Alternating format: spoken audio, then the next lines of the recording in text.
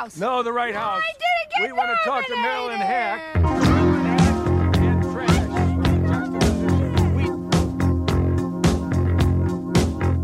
I'm from Canada Water.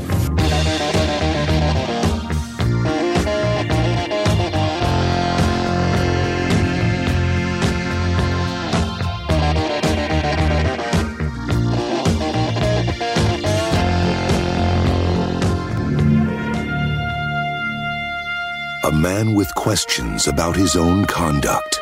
Losing a man like your friend Boilar. I've been there. Must now defend the courage of another. The White House has heard that we're considering the Medal of Honor for this chopper pilot who saved a bunch of guys on the down Black Hawk. Naturally, they want it for Veterans Day. Naturally. It's a woman. You didn't know? This is Captain Karen Walden. She's the first woman in history to be nominated for a Medal of Honor for combat. Hello and welcome to the This Had Oscar Buzz podcast, the only podcast getting drunk with Idina Menzel while we wait for Colin Farrell's great American novel. I'm your host, Joe Reed, and I'm here with my co-host, Chris Feil. Hi, Chris. Hello, Joe. How are you? I'm wonderful. That's good. It's a nice sort of overcast morning here in New York City. How are things in Ohio? They are also overcast. I guess that's fitting because we're talking about a pretty overcast movie. An overcast time in American history, yes. Every week on This Had Oscar Buzz, we're going to be talking about a different movie that once upon a time had big-time Academy Award aspirations, and for one reason or another, it all went wrong. The Oscar hopes died, and we are here to perform the autopsy. The patient, if we're going to stretch this metaphor well past the point of breaking, this week is the 1996 Gulf War drama Courage Under Fire, starring Denzel Washington and Meg Ryan and others. We'll get into it. Directed by the great Edward Zwick. Certainly the notable Edward Zwick. It's weird talk. We'll get into it. It's weird talking about Edward Zwick because as a television person and as a movie person, it's two different reputations. We'll get into it. But I think to kick it off, Chris, why this movie? Why did this movie jump out to you, to me, to us? I think it kind of really stood out to me explicitly because of Meg Ryan. Me too, but go on because I feel like there's something to be talked about here. Well, Meg Ryan weirdly never been nominated. Yes. As far as what the height of her stardom was and how we considered her as an actress, especially in the 90s. And I would say the flavor of her stardom too, because like she was the like classic America's sweetheart. And if you look at her contemporaries in that category, Julia Roberts, America's sweetheart, Reese Witherspoon was sort of like the next up and coming America's sweetheart, Sandra Bullock, all of those women not only got Best Actress nominations, but have Oscars somewhere in their homes right now. And that Meg Ryan didn't even get nominated in her career, despite having doing all the things you're supposed to do, which is being excellent in your lane and then stepping out of your lane and also doing a really good job, because it's really, I'm sure we might get into this eventually, or on another episode, but it's a little surprising. I haven't seen the movie in years, but When a Man Loves a Woman didn't happen for her. Because that was like the first big breakout of, like you were saying, being great in your lane and then also being really good in not your lane. It was the first time, at least in my mind, that she did that, unless you want to count her crying in Top Gun. Which we won't. No, I think you're absolutely right. The fact that she wasn't nominated for When a Man Loves a Woman is still very surprising, particularly because of what an odd sort of slapdash Best Actress year that was, 1994, where like Susan Sarandon's getting nominated for The Client sort of just because. Right. Not that she's not great in The Client, but it's The Client. It's The Client, right? That we're reaching back into like the Orion vault to grab Blue Sky, that we're, I don't know. We can talk about 1994 another time, but it's definitely a strange one. So yeah, so I think this movie always stood out to me. I had never seen it until we had watched it this week for the podcast, but it always stood out to me as like, that was another Meg Ryan movie where she was stepping outside of her romantic comedy bubble for something, awards baity, and it didn't really work for her.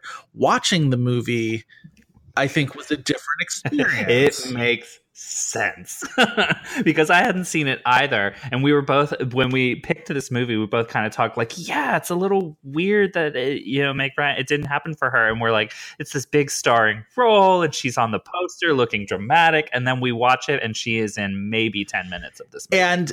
And in a way that sort of takes away all of her agency. It's a very much spotlight supporting performance. I was only 16 at the time, so it's tough to remember about like Oscar campaigns. I wasn't that aware of it, but like if she was campaigned at all, which I'm not sure she was, because this was a summer release and all of the buzz was around Denzel Washington and kind of Denzel Washington alone. But if she was campaigned, she would have had him campaign supporting. I can't imagine justifying a lead. That would have been crazy. Even though she is, as you said, not only on the poster, but like on the top of the poster. She's the first face you see when you look at that poster. Okay, and here's the thing about this movie, as listeners will have heard that opening very dramatic trailer clip at the start. Give a quick nutshell of the plot just before we get started. So I realized we didn't do that last week for Ask the Dust, and that's a movie that like nobody knows and saw, so like Ask the Dust is the movie that we've covered that you least need to know the plot, though, in fairness. This one's maybe the most plotty. So the premise of the movie is Denzel Washington is is he a colonel? Yes. He's Lieutenant fancy Colonel. Military. Lieutenant Colonel. He is important military.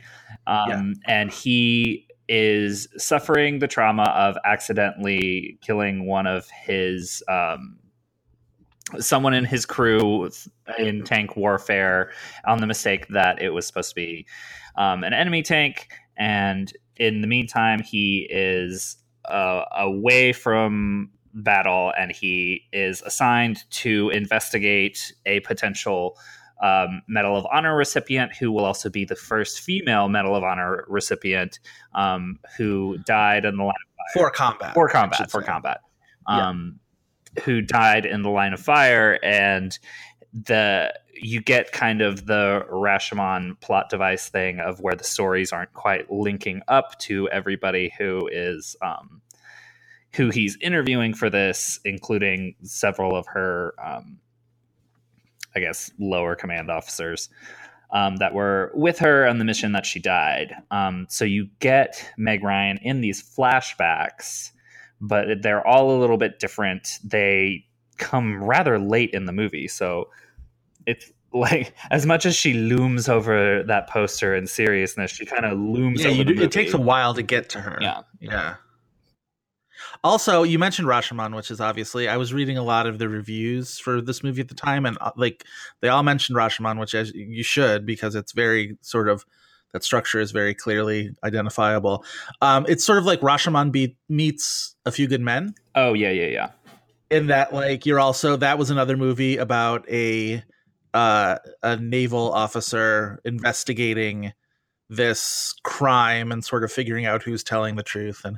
And weirdly, the Jack Nicholson figure from that movie is kind of replicated on a lower level in Lou Diamond Phillips in this movie, who is giving this very snarling macho. He's almost like what Kiefer Sutherland is to A Few Good Men. I think that's maybe a better comparison to Lou Diamond Phillips in this movie. But he is one of the main stories. Denzel gets a story from Matt Damon, a story from Lou Diamond Phillips, a story from what's his name? The guy who's in The Walking Dead, Seth Gilliam.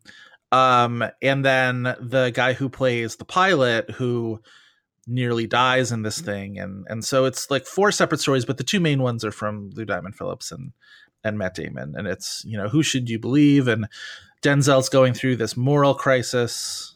Where sometimes it's just they give a perfectly solid story and he... Yeah. Possibly because of his guilt, just sniffs something in the air that is not right. And Michael Moriarty of Law and Order fame plays his commanding officer, who is breathing down his neck to get a rubber stamp on this Medal of Honor application because the White House wants it and America needs it, and we need to, feel good story, yada yada yada. It's interesting the way that like this movie is kind of setting up this idea that like giving a woman the Medal of Honor is part of this like military machine. You know what I mean? Like the system, it almost feels like it's saying like the system is rigged for a woman, and I don't know. Its feminist message is muddled, perhaps because this is a story told entirely by men through male characters' perspective. In the service of men. And yet was marketed, I feel like at least a portion of it was marketed on the idea that like, here's this actress who we love playing this feminist hero character, and the movie really kind of sells that out on a lot of levels. Yeah, well, it's like in the trailer, I think they use every single time that the word woman is used in the movie. Yeah, it's the part that you clipped for at the beginning of the episode when Denzel looks at her file and goes, "It's a woman." It's a woman. And it's like he just discovered the second sex. Like just that minute, it was quite something. Also, like, so that's sort of the basic plot of the movie. What was notable about the movie at the time, and you saw this in a lot of the reviews too, is that this was the first major studio movie to address the Gulf War. About 5 years after the fact. And it's interesting because that pace quickened when it came to the Iraq War in 2003, right? Where like those movies started we coming. were responding to it. And this reminded me of a lot of those movies. Like I kept thinking of In the Valley of Elah. Oh, sure. While watching this movie. And I'm like, that movie kind of actually does a lot of what Courage Under Fire is attempting to do so much better, because it actually calls the thing. Because it, if you haven't seen the movie, listeners, what comes down to what actually happened to Meg Ryan's character deals with it comes from a lot of sexism and these men not trusting her because she is a woman, but they never actually call a spade a spade. They never say that it's sexism, and it's just like we're kind of left to infer it in a way that even seems a little out of date for the mid-90s. Yeah, no, that's definitely true. Like they want to present this, but they don't. It's like they're kind of playing to both sides of the audience, right? The people that are ready for this movie and the people who like this movie is going to be medicine for them. Which is sort of Edward Zwick in a nutshell, right? Where he's playing directly down the middle. The Edward Zwick thing is interesting on a couple levels. As I said at the beginning of the show, his movie reputation and his TV reputation dovetail a little bit, but are essentially two separate things, because in TV, he's sort of, his productions are kind of beloved because he did 30 something. He was that was his big breakthrough, is he was him and his producing partner Marshall Herskovitz did 30 something in the late 80s, and that was kind of a new thing for TV, this sort of like talky, yuppies for lack of a better word, even though that was a whole thing. This TV show about yuppies, it was quite the stir that this Timothy Busfield Patricia Wedding show was talking about yuppies. Essentially, My So-Called Life was their next big one, which lasted for only one season, but is like one of the best television shows ever to air on television. They also did Once and Again, which won Seal Award and Emmy. Another Emmy, which, what can be bad about winning Seal Award and Emmy? That lasted a few seasons. In fact, they gave us Evan Rachel Wood, among other things. They did a show called Relativity that I think only lasted maybe half a season, but like people still sort of remember that fondly. So like the TV credits are pretty sterling. And then we get into the movies, and after having made About Last Night, which is sort of this like odd little sexual romantic comedy with Rob Lowe and Demi Moore, that was sort of this like tail end of the Brat Pack era thing. He makes Glory in 1989, which is Civil War movie about a black battalion in the Civil War. Denzel Washington stars in that as well. That's where he wins his first Oscar for Best Supporting Actor, and it puts put Zwick on the map as a filmmaker. And then so after that, he makes a movie called Leaving Normal that we can forget about. But then he makes Legends of the Fall in 1994, which, say what you will about Legends of the Fall, it does what it sets out to do. It is a kind of a cheeseball, but like really sweeping romantic drama of the type that you don't ever see and haven't ever seen, I think, since then. We have no hesitation endorsing Legends of the Fall here on this at Oscar Buzz. We like Legends of the Fall. If only for that, like, what Brad Pitt looks like in this movie. Like, I will never fully throw Ed Zwick away because of the way he photographs Brad Pitt in Legends of the Fall. It is honestly iconic. It is truly iconic. And he gets a lot of success. He was Golden Globe nominated for Best Director for Legends of the Fall. For both of those movies. Because, well, it was maybe a little unfair for us to just lump Meg Ryan into the reason for doing this movie, because anything with Ed Zwick's name on it already perks up our ears, right? Because he is the This Had Oscar Buzz like poster director, kind of, you know what I mean? Like half poster director. Like even we kind of screw him over because we can't talk about Glory or Legends of the Fall because they're both Oscar winners. Yeah. So, and as much as we at least wanted to talk about Legends of the Fall or Blood Diamond, because like that had major nominations as well. Right. So it's like he does these movies that, like, for our purposes, like, he may not be a filmmaker we get to talk about all that much because it's like, well, we'd be kind of breaking the standard. Like, even something like Defiance, which is a pure swing and a miss, and we'll probably end up talking about it on this podcast at some point. But even that got something. That got like a score nomination or something, right? Am I wrong about that? Like, right. Well, and you just wonder if it's the type of movies that he makes that at least are considered, crafts movies, where it's like you can maybe expect one or two, or maybe a performance nomination. What's interesting about Courage Under Fire is not only that it didn't get any, but that you don't really think of it as one of those movies either. And this is even shot by Roger Deakins. You know what else we can't talk about on this podcast because it got a supporting actor nomination? The Last Samurai. The Last Samurai. Which is everything that people hate about Ed Zwick in one movie, in that it's schmaltzy, it's over the top, it's Hollywood movie star within a sort of more serious, more somber milieu, and it's playing a middle ground, perhaps a little problematic. Oh, of course, like, the most problematic. I think incredibly problematic. Yeah, for sure. Cultural tourism, this whole thing. What is your favorite Ed Zwick movie? Love and Other Drugs. Really? So you are a defender of Love and Other Drugs, because that was a huge maligned movie. Yeah. I've only seen it once, but that was the one that I would probably watch. I've seen Legends of the Fall several times, but if I had to put myself down in front of any of them, my curiosity would mostly go to that movie. I will defend The Siege as his best movie.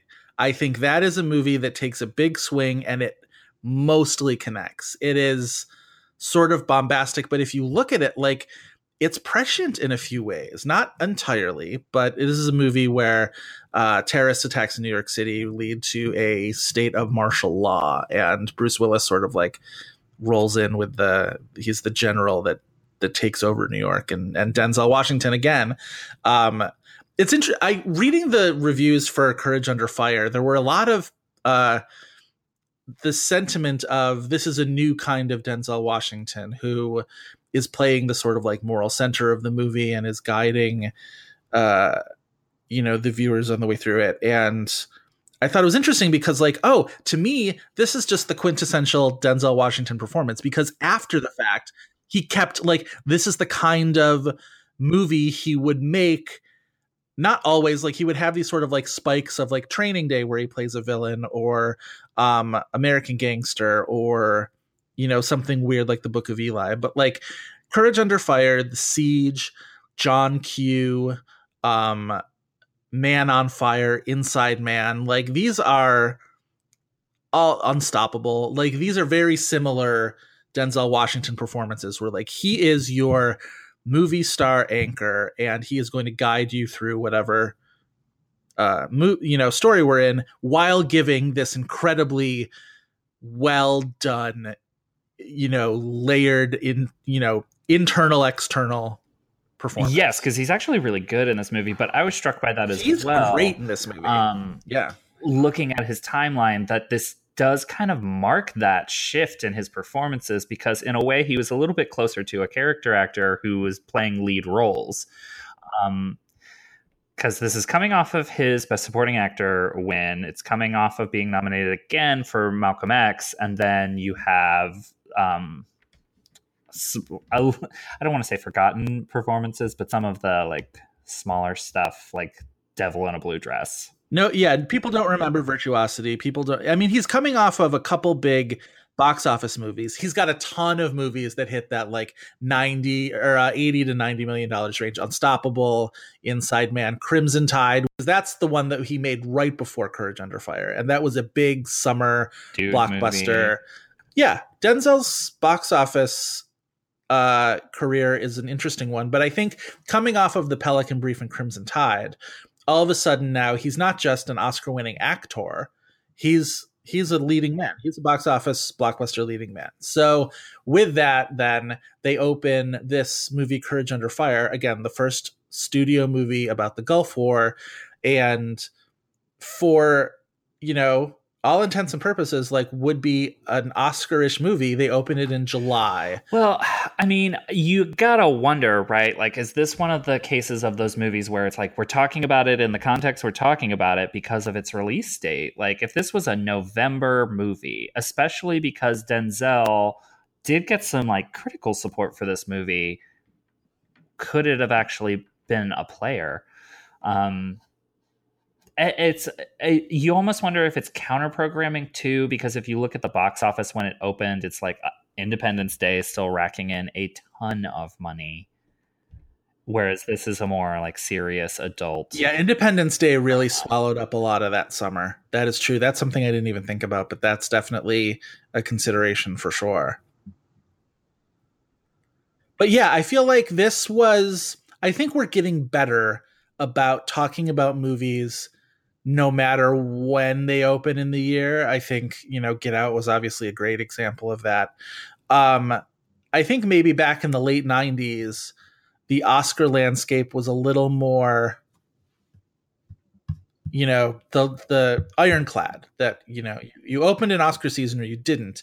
Because even when we talk about the sort of the disaster that was the studio movies of 1996 and the fact that like all of the studio Oscar hopefuls basically bottomed out, and that's what led to this wave of independent movies really becoming the story at the Oscars in 1996. Because the two big studio movies are Jerry Maguire, which Sony had, and People vs. Larry Flint, which really wasn't a big nomination player. It just had...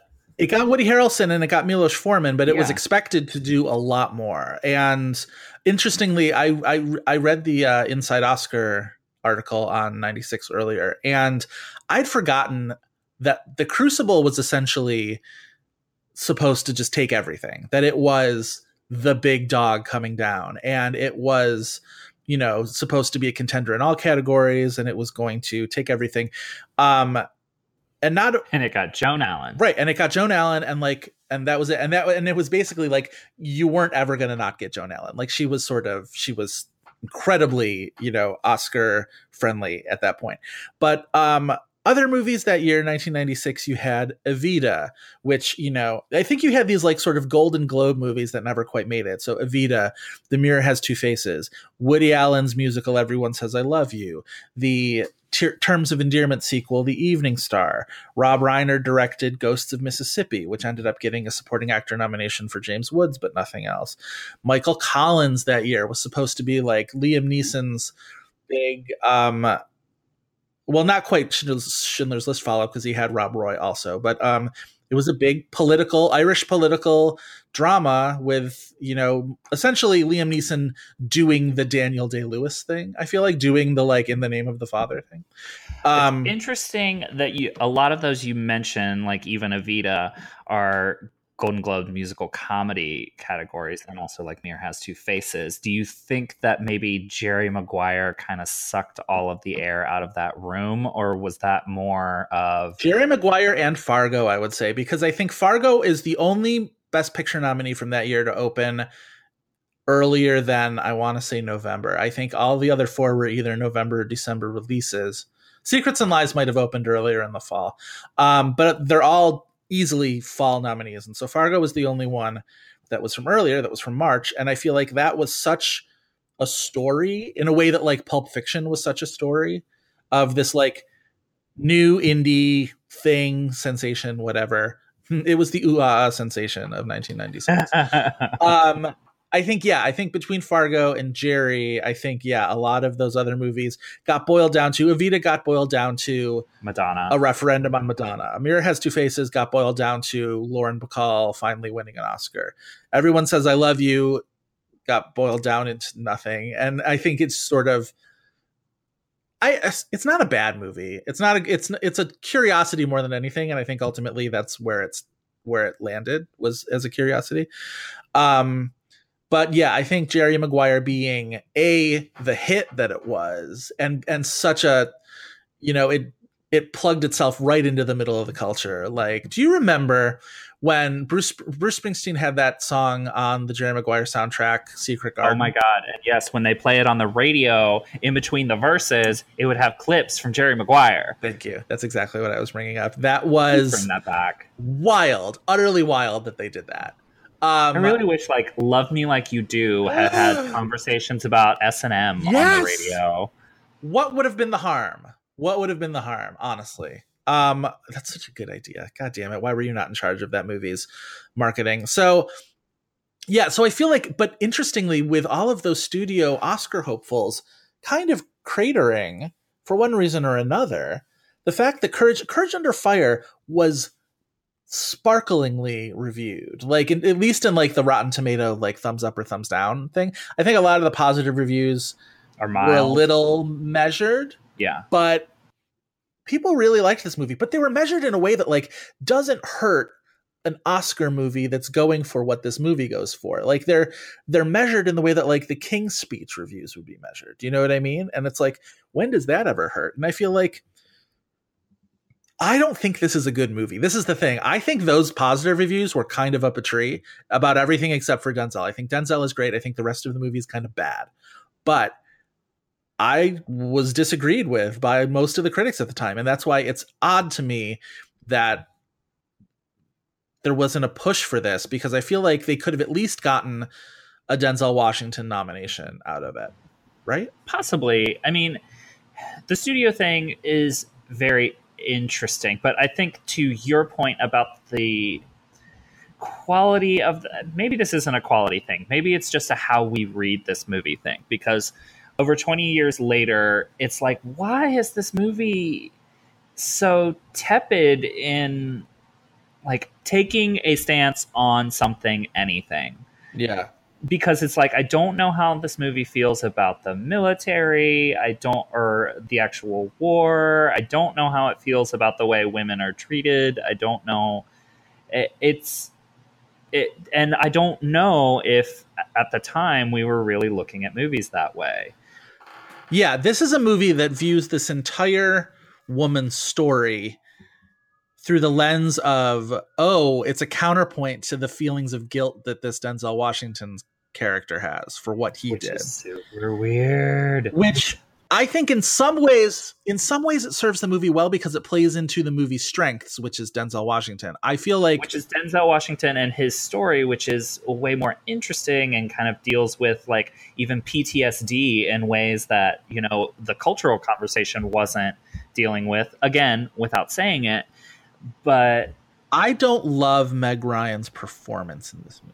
Okay, I want to talk about that, because I love the things that I love about Meg Ryan in this performance, and that they're there, that I feel like there's a lot of detail in what she's doing, but it asks her to go to such histrionic places that it's almost like she's so poorly directed that it's a little offensive. Well, the film fully takes away any agency of hers, because everything that we hear about her is through other people's stories, and through other people's stories in a way, the Rashomon thing, in a way that has us, it's not her agency. It's point always of a it perception, is what the perception of other people is. So we never get this woman's story actually.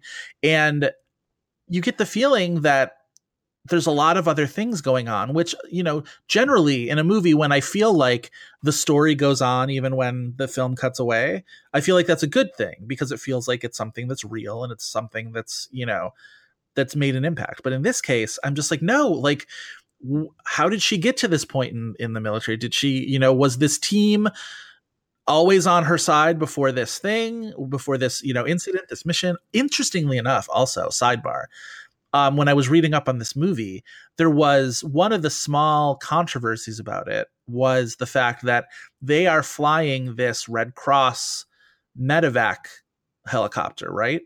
And then they drop what is essentially a firebomb on this Iraqi tank.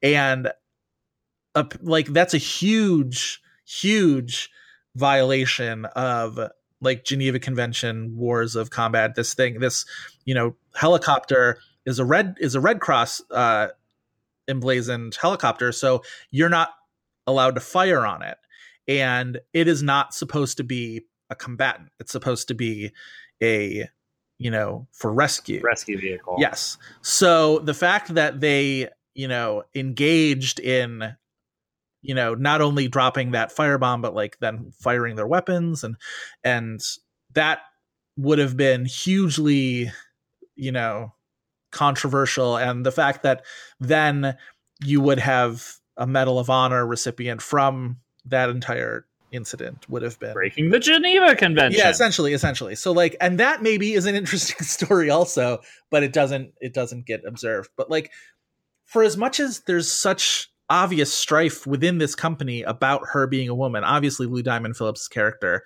has a problem with that, and I feel like it also says anything. Like, he right. doesn't even like, and like, we don't need all of our snarling sexists on film to be like, I hate, like, you know, it's because she's a woman and she's like, not supposed to be here. Yeah. You know, we're smarter than that, but at the same time, this movie feels so evasive in a way that is really unsatisfying. Yeah. In a way that, like, I feel like that's one of the things I do like about Meg Ryan's performance is I feel like it's there because you see her, even if it's somebody's perception of her, you see her responding to that.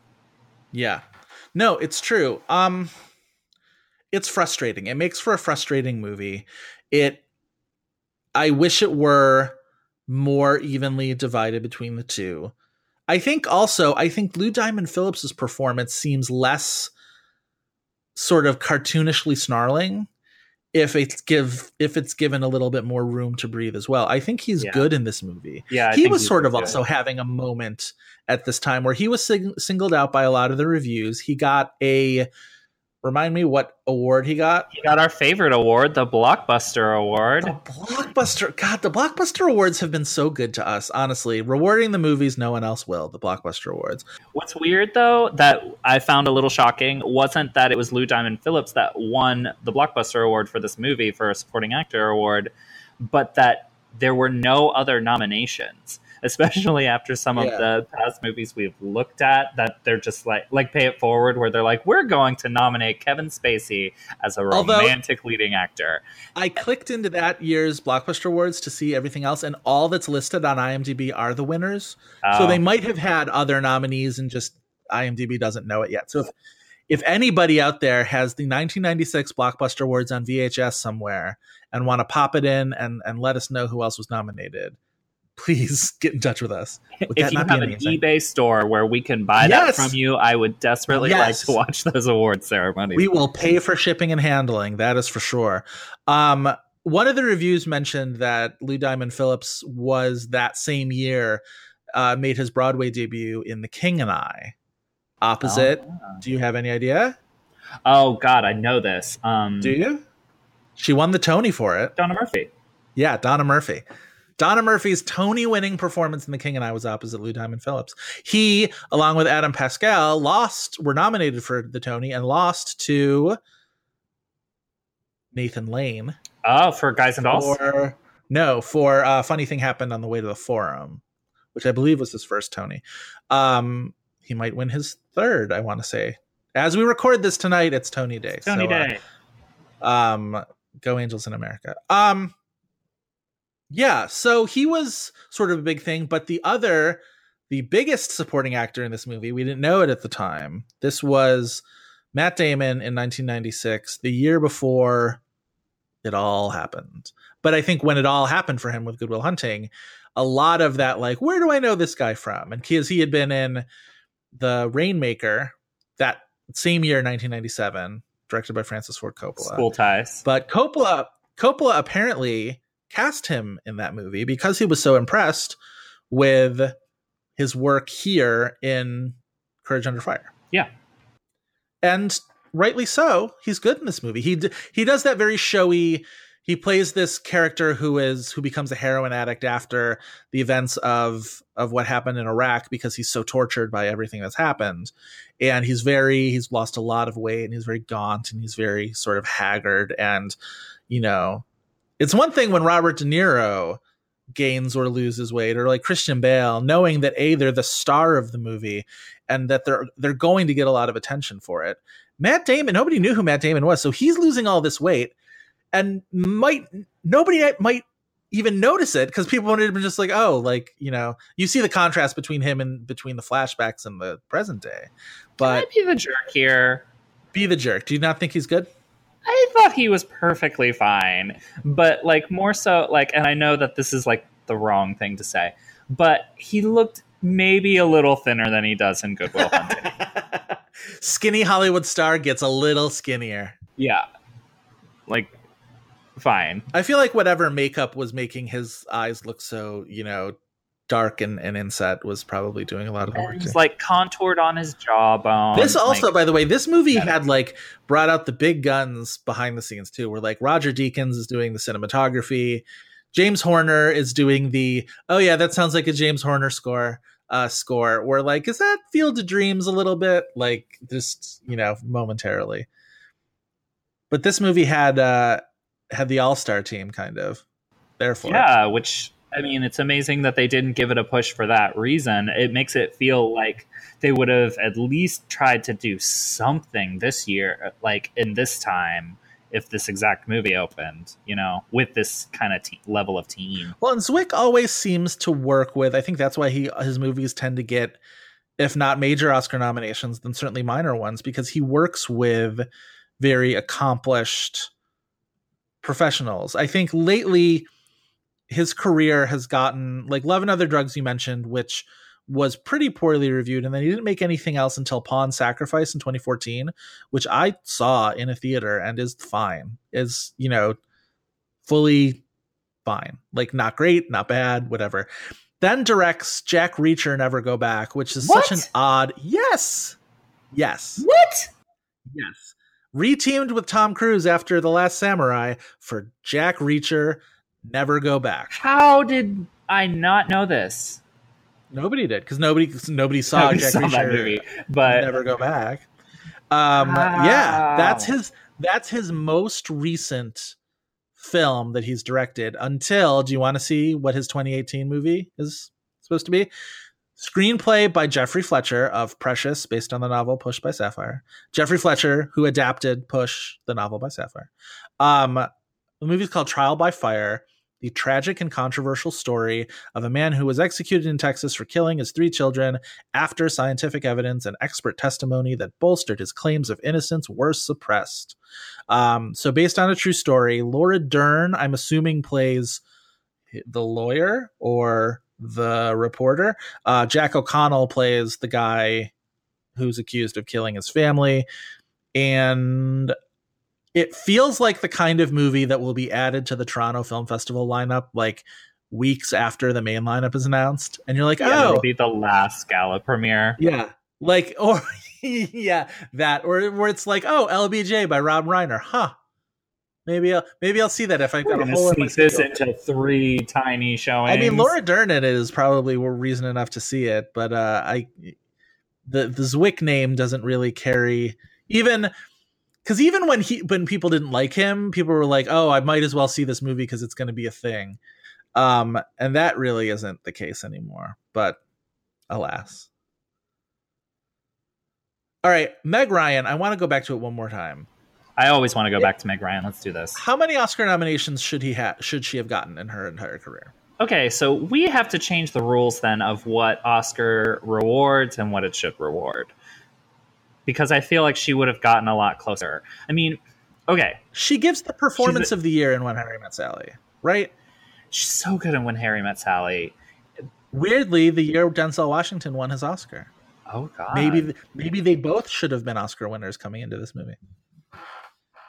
She's so good in When Harry Met Sally. She's iconic. And I know everybody talks about how Michelle Pfeiffer should have been the one to beat Jessica Tandy for Driving Miss Daisy.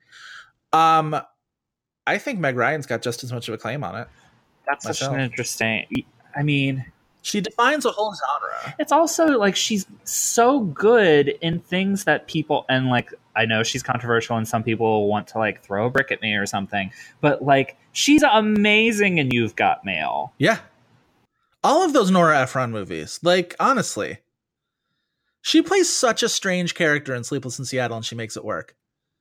Yeah. That's a strange woman. That's an odd woman. That's an unhinged person. Yeah. Yes. I don't know. Maybe it's just really, Meg Ryan hasn't made quite as many movies as some of her peers at that time, like, say, a Julia Roberts. No, that is true. I think at some point... Like, she's working with less. But, like, would we have punished other actresses as much as we seem to have punished her for making In the Cut? I feel like they were punishing her before In the Cut. People have had it out for her, especially since Proof of Life happened. Yes, that's true. When it's like we've always should have had it out just for where she slept with Russell Crowe and ended her marriage with Dennis Quaid, and like we don't know what was going on, like. But that tabloid scandal looms weirdly large in Oscar history for some reason. For a movie that no one cares about. For a movie that no one cared about. Who directed that? Was that a Gore Verbinski? Who directed Proof of Life? I feel like that was Ridley Scott. Oh, was it? Okay. Tony Scott, that makes more sense. Scotts. Hold on, I'm going to look it up. Proof of Life, 2000. God, for such a nothing movie, it really did. Because it, like, also, that's the movie that turned Russell Crowe's... Oh, it was Taylor Hackford. Sure. That makes sense. Yeah. There you go. Tony Gilroy wrote it. It was one of the Scotts. Was that Edward Zwick? No, it's Taylor Hackford. It was Taylor Hackford. we were almost down the list to, like, Joel Schumacher? Yeah. Like, who directed? That's another one of those great posters. Remember the era of posters where it was two characters running and it's him sort of taking her by the hand and they're running through sort like of traffic or something, marketplace or something. And it reminded me of, I feel like the Peacemaker also had that trailer or that poster. All of the Warner Brothers posters of that era have this weird, like, gray sheen to them. Yeah. Like they printed it on aluminum foil. Peacemaker does have Clooney and Nicole Kidman running through, again, some sort of North African marketplace or something. I don't know. We keep talking about the Peacemaker, weirdly enough. That's come up now in 2 out of the last 3 podcasts we've had. Yeah, so I think her career kind of fell off a sharp cliff, and I feel bad about it. I think there were attempts, like with... You can't defend the remake of The Women. That was really bad. And remember that movie Against the Ropes where she played the boxing trainer? Like, it was like she made very few movies after In the Cut and they were all bad. Yeah. You know, In the Land of Women is sort of a nothing thing and nobody really saw it, but like not good. It's just people don't know how to... She has such a specific talent that I don't think people have used all that well or known how to use. And I think Courage Under Fire especially uses it poorly. But like, I think she actually brings something interesting to the table because, again, back to that thing where it's like we never really are inside her head.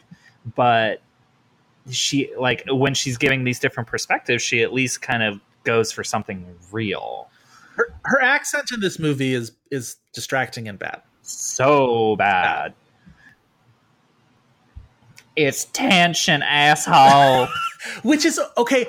That line comes after Lou Diamond Phillips gets pissed at her for crying in Bunker, and and she says it two different ways. She does. And neither of them are the English language. No, but it's an interesting line if you were able to think about it beyond how weird her accent sounds, because it's one of those. It's, people get crap for women crying in situations, and it displays weakness, and I think it's a message that you don't really get a whole lot of. It's just like, it's just tension. It's just dealing with, external stimuli. Response.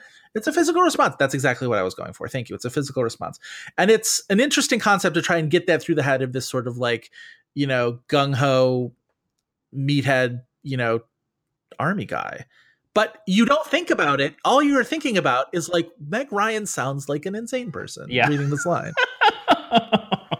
So you think that she is bad. I think that she is asked to do terrible, bad acting and is otherwise good in between.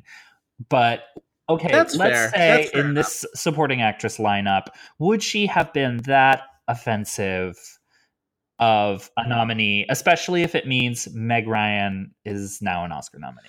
So 1996 Best Supporting Actress, let's run it down. It's Juliette Binoche won that year. The big surprise win. She beat out Lauren Bacall for The Mirror Has Two Faces, and the big, nobody saw that coming. But The English Patient was such a sweeper that year that it, brought Juliette Binoche with it. I remember at the time being like, who is this French woman? And of course now it's like, it's Juliette Binoche. She should have an Oscar. She should have several. I just rewatched The English Patient for the first time in a long time, and I gotta say, everyone who's crapping on Juliette Binoche is in that movie is wrong. She's great. She's great. That movie is great, and she is great. Agreed.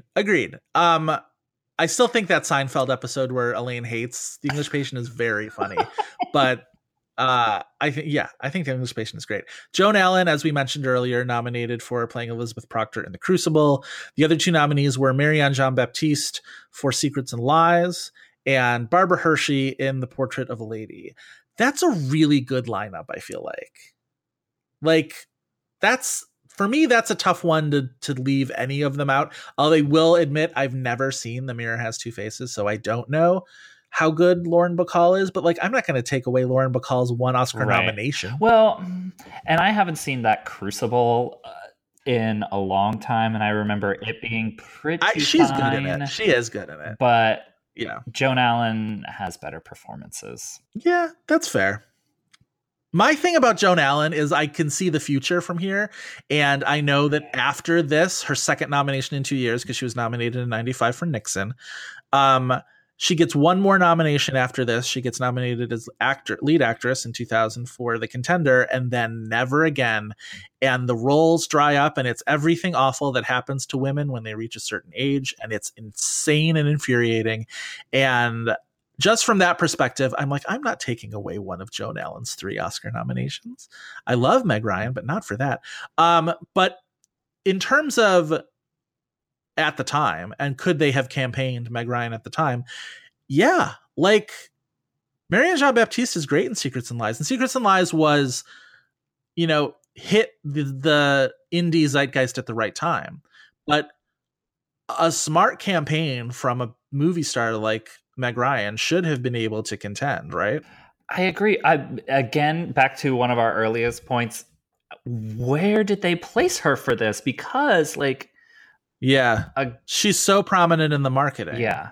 So it's like, was there some weird push-pull for a leading campaign for her? I don't understand.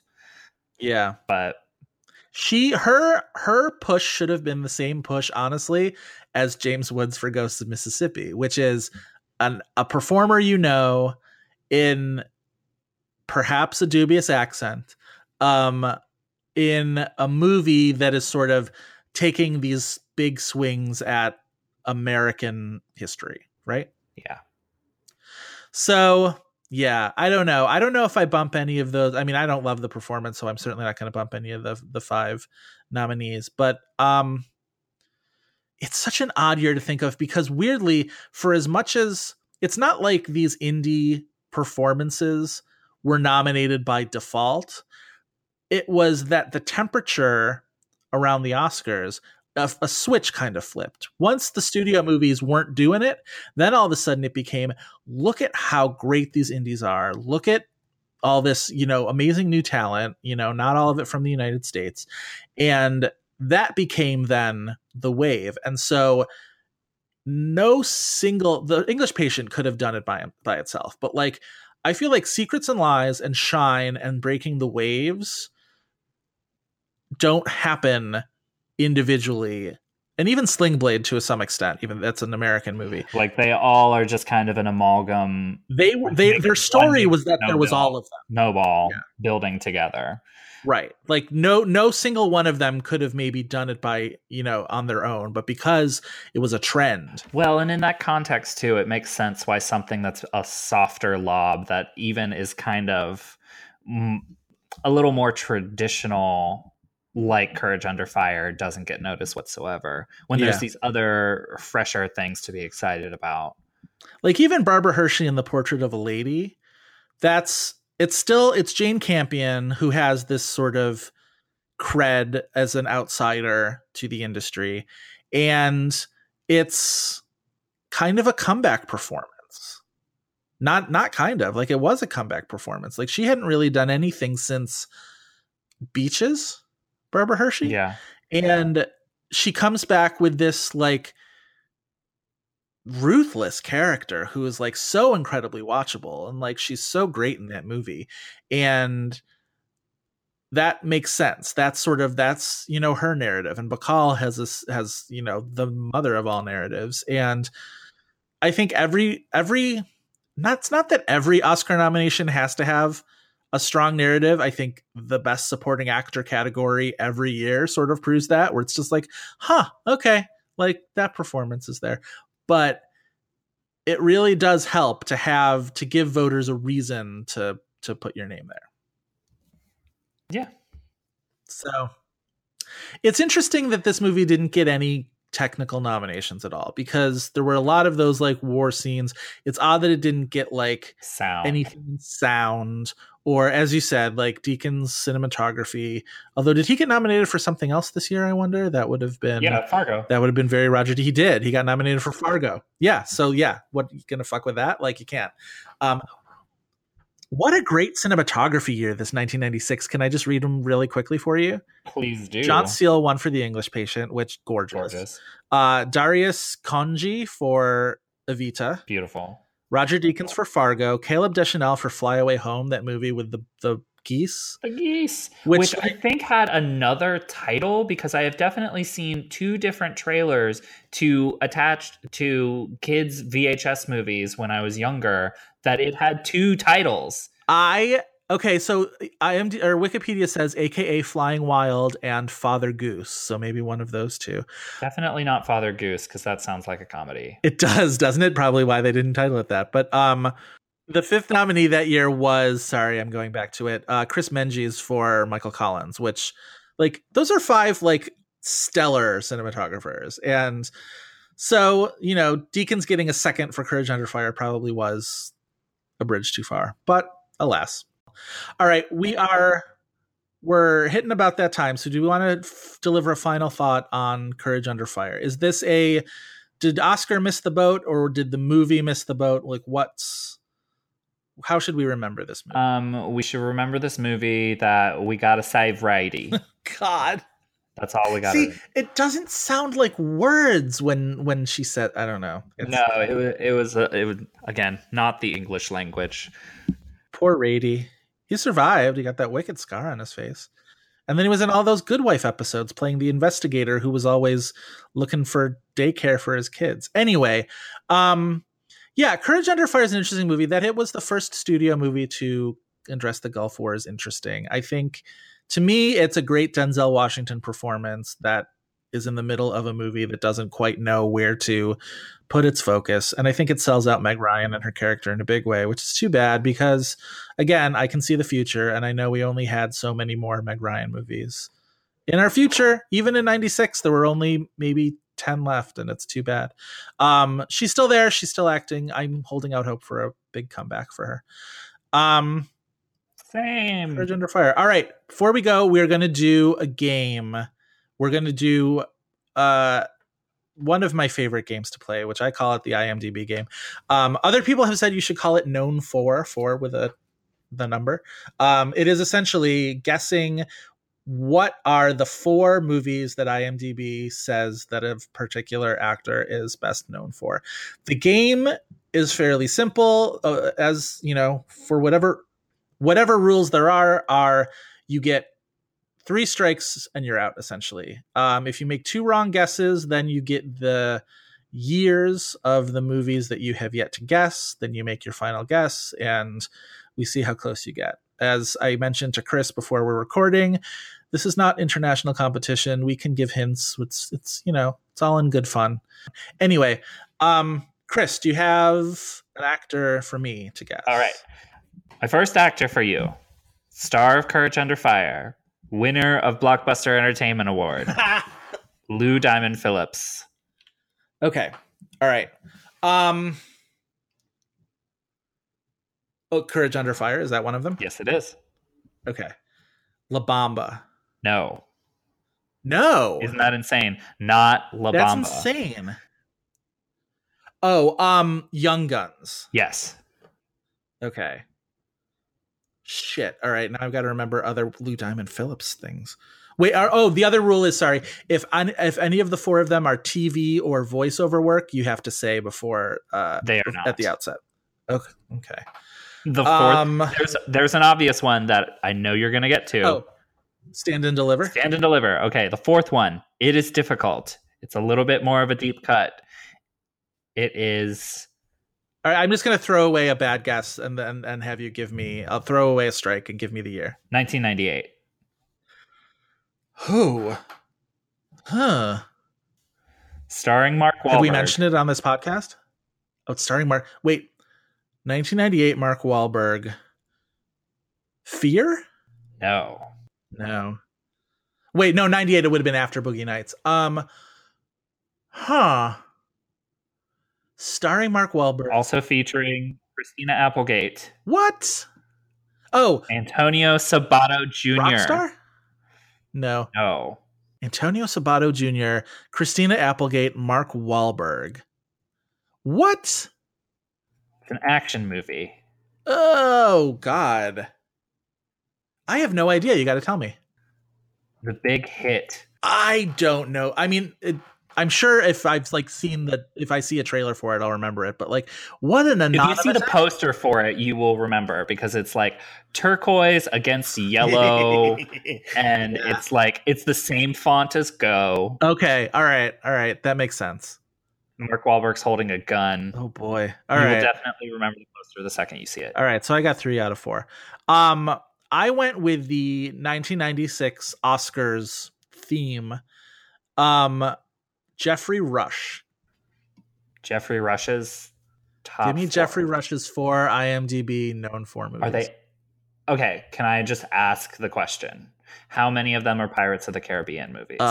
Pirates of the Caribbean. You guessed that's one. You've guessed it correctly. Just one? Yeah. None of the others. None of the others. Wow.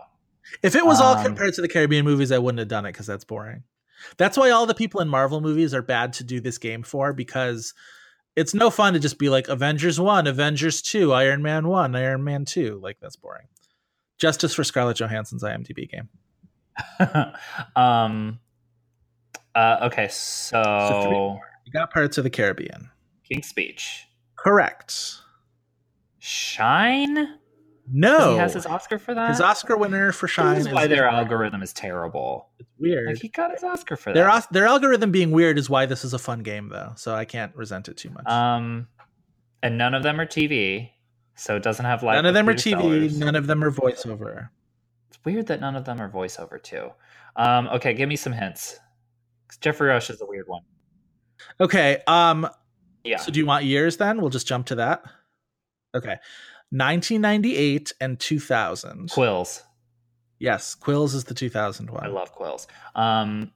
The poster of Quills is just him aggressing Kate Winslet in this incredibly unsettling way. It's gross. Okay, so it's 1998. It's post-Oscar, pre-second nomination for Quills. Was that his second nomination? I'm going to say the answer lies in the fact that you're wrong. Okay, so it was another Oscar nomination for Jeffrey Rush, so it's Shakespeare in Love. It's Shakespeare in Love. Yeah, exactly. I got all 4. Do you want to do one more? You got all 4. You're very good. I got another one. The other one for you if you want to do another round. Okay, let's do another round. Also, you give yours to me. Also star of Courage Under Fire. They're exclusively for the reason to be reaction shots to Denzel Washington's narrative, Željko Ivanek. Oh, shit. I will say it's not Marvel movies, but there are 3 movies that are tied together by the same director. Okay, but no TV. No TV, Željko Ivanek, go. Oh my god, this is rude because he is such a in everything character actor. 3 movies from the same director or 3 movies with the same, like, they're all sequels to each other? They are not sequels to each other. Huh. Okay. Who's the director who has all the Željko Ivanek movies? Dang. All I can think of for him is TV because he was in Damages and he was in Oz. Can you give me years? I will give you years. 2 of them are in 2012. One is just last year, 2017. The earliest is 2008. Ooh, is 2008 one of the 3 with the same director? Yes. Okay. Action or like political? That's sort of his wheelhouse. Is it neither? Okay. They're kind of both for some of these. I will say there is a Best Picture winner in this lineup. What are the years again? 2008, 2017, 2012. 2 are in 2012. Okay. Is he in Argo? Yes. Argo is the first one. And that's one of them? Okay. The other 3 are not directed by... I was going to say, so the other 3 are the other director, because it's not the Ben Affleck oeuvre. Another 2012 movie. I will say he is an actor who is very collaborative with this director, also on the stage. I saw him on the stage in this director-writer's play. McDonough? Yes. In Bruges? Yes. 7 Psychopaths? Yes. 3 Billboards? Yes. All right, good hints. Well done. Thank you for walking my ass to that answer. This one was admittedly hard and probably about the hardest actor to throw into this game. Absolutely. Thank you. What was the play? Behanding in Spokane? No, I saw him in The Pillow Man. Ooh, interesting. Okay. All right. So I'm giving you another nominated actor from 1996. This one is Kristen Scott Thomas. Ooh. Darkest Hour. No, that's an interesting first one to go for. Okay. English Patient. Yes, that's one. I've Loved You So Long. Nope. All right, so that's 2 strikes, so you get years. 1994, 2001, 2013. 1994 is 4 Weddings and a Funeral. It absolutely is. What were the other 2 years again? 2001 and 2013. One of them, 3 of her 4 are Best Picture nominees. You've already guessed 2 of them. Okay. I'm trying to think of what other Best Picture nominees she was in. So one is a Best Picture nominee and one is fairly well reviled. So that's your split. And those are the 2 different movies. Those are the 2 different movies, yeah. The Best Picture nominee is like an ensemble. Mm-hmm. She's part of a big old ensemble. The poster, I will say, as I'm looking at the poster, is literally a note that is all of the actor nominees listed one below the other, and so it's just this like huge long note of the very sprawling cast in this movie. Oh God, You might have forgotten she's. I know that I've forgotten that she's in this movie because she's probably in like 3 scenes of this movie. She's actually in it a lot. She's just not one of the 2. This movie had 2 acting nominees, and she wasn't one of them. And she wasn't close. 2 acting nominees in the same category. I'm assuming this is the 2003 movie. 2001. Best Picture nominee, 2 actors nominated, actresses nominated in the same category. Nope, that's from 2000. Okay. Bad with years. Years don't help me. You know that. I know, that's true. But 2 supporting actresses in the same movie from, let's say, an English movie about, let's say, a murder. Directed by... Oh, it's Gosford Park. Yeah, it's Gosford Park. I was going to say, I can't just tell you Robert Altman, then you'd get it. Okay, so the 2013 one is pretty well reviled. It's from a director star pair who had a much better received movie a few years before. Its poster is garishly colored. Like, it's honestly, the neon is intimidating. Neon's probably a good keyword for this director. Her performance is a featured supporting performance in a way that, like... Oh, it is Only God Forgives. Yeah. Kind of good in that movie. I've never seen it. I ran away from it. I don't know. I love that you said that it's barely reviled when everyone on Earth hates that movie. Everybody hates that movie. Everybody does. Okay. Well done. That was good. All right. That was a good, fun IMDb game. I definitely forgot half of those movies she was in. The fun of the IMDb game and why it's fun to just sort of like play when it's like you and your movie loving friends just like hanging out is like just shooting hints to one another and trying to see how specific you have to get for somebody to get it. Sometimes you will be... Or what you have to be specific about. The best moments in an IMDb game are when everybody else in the room knows what you're talking about and the person guessing doesn't. And it's a time. Anyway, well done. I think that's all. I think that's our episode. Yeah, that's our episode. If you want more This Had Oscar Buzz, you can check out the Tumblr at thishadoscarbuzz.tumblr.com. You should also follow our Twitter account at had_Oscar_buzz. Chris, where can the listeners find you and your stuff? You can and should find me on Twitter. I'm at Chris V File. That's VFEIL. I'm also on the Film Experience, writing about soundtracks and other stuff. And follow me on Twitter. Wonderful. I am also on Twitter. I'm at Joe Reid. Reid is spelled R-E-I-D. And every day you can read me at Decider.com, covering film and TV and everything that's on streaming. We would also like to thank Kyle Cummings for his fantastic artwork on our logo. It's so good. I love it so much. I love it so much. Thank you, Kyle. And thank you to Dave Gonzalez, our podcasting guru, for helping us get all sorts of setup and dealing with my technological opposite of know-how. We appreciate all help, and we've been recording these far enough in advance that we haven't had all of our details nailed down to get our things. It's not that we earlier weren't during the first 4 episodes. We just we're recording far in advance. So anyway, thank you, Kyle, and thank you, Dave. That is all for this week. We hope you will be back next week for more Buzz.